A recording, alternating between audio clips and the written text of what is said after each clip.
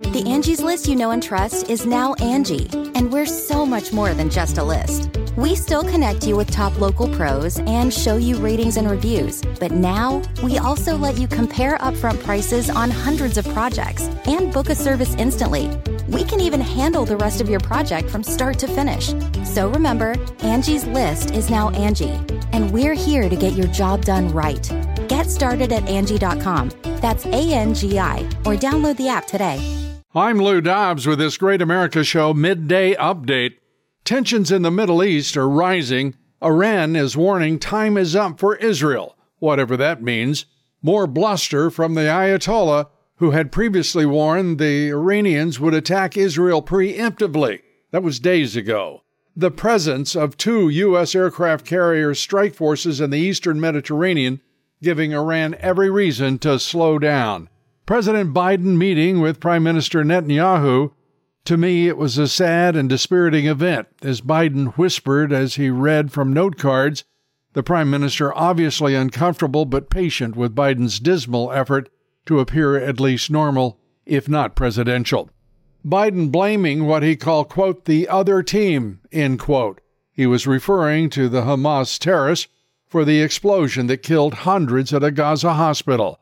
The Israeli Defense Forces releasing video of a Palestinian Islamic Jihad launch of rockets and one of them misfiring and clearly seen from the launch video.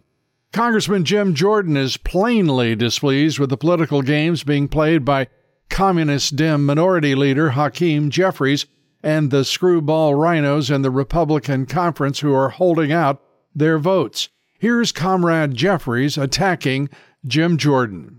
Have you heard anything from the Republican side, any members over the last couple of days that have come to you guys calling for a bipartisan compromise or looking to work with you on that? There have been ongoing informal conversations that have been undertaken over the last few days. I think there's a possibility those can accelerate now that Jim Jordan clearly does not have the votes to be Speaker. For good reason. Jim Jordan is the poster child for MAGA extremism. He is a clear and present danger to our democracy. There are many good men and women on the Republican side of the aisle who are qualified to be the Speaker of the House of Representatives. There is no circumstance where Jim Jordan is one of them. You would think that every Republican would support Jordan after listening to Jeffries' insults. Jordan has every reason to be put out. The election has so far taken one day. There's been only one vote on the speakership, and some of the rhino daffodils are whining.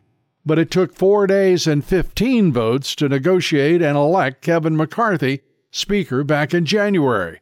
Some suggesting even giving Speaker pro tem Patrick McHenry, he's the fellow with the bow tie, more powers to handle the speakership until it can all be resolved.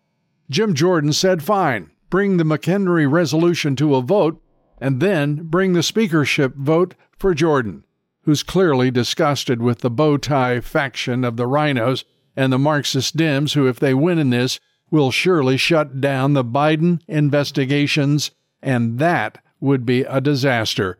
But these rhino factions don't really care. Our guest today on the Great America Show is Congressman Bob Good on what's happening in the election for Speaker. Please join us for that and more. Join us each and every day. I'm Lou Dobbs with this Great America Midday Update.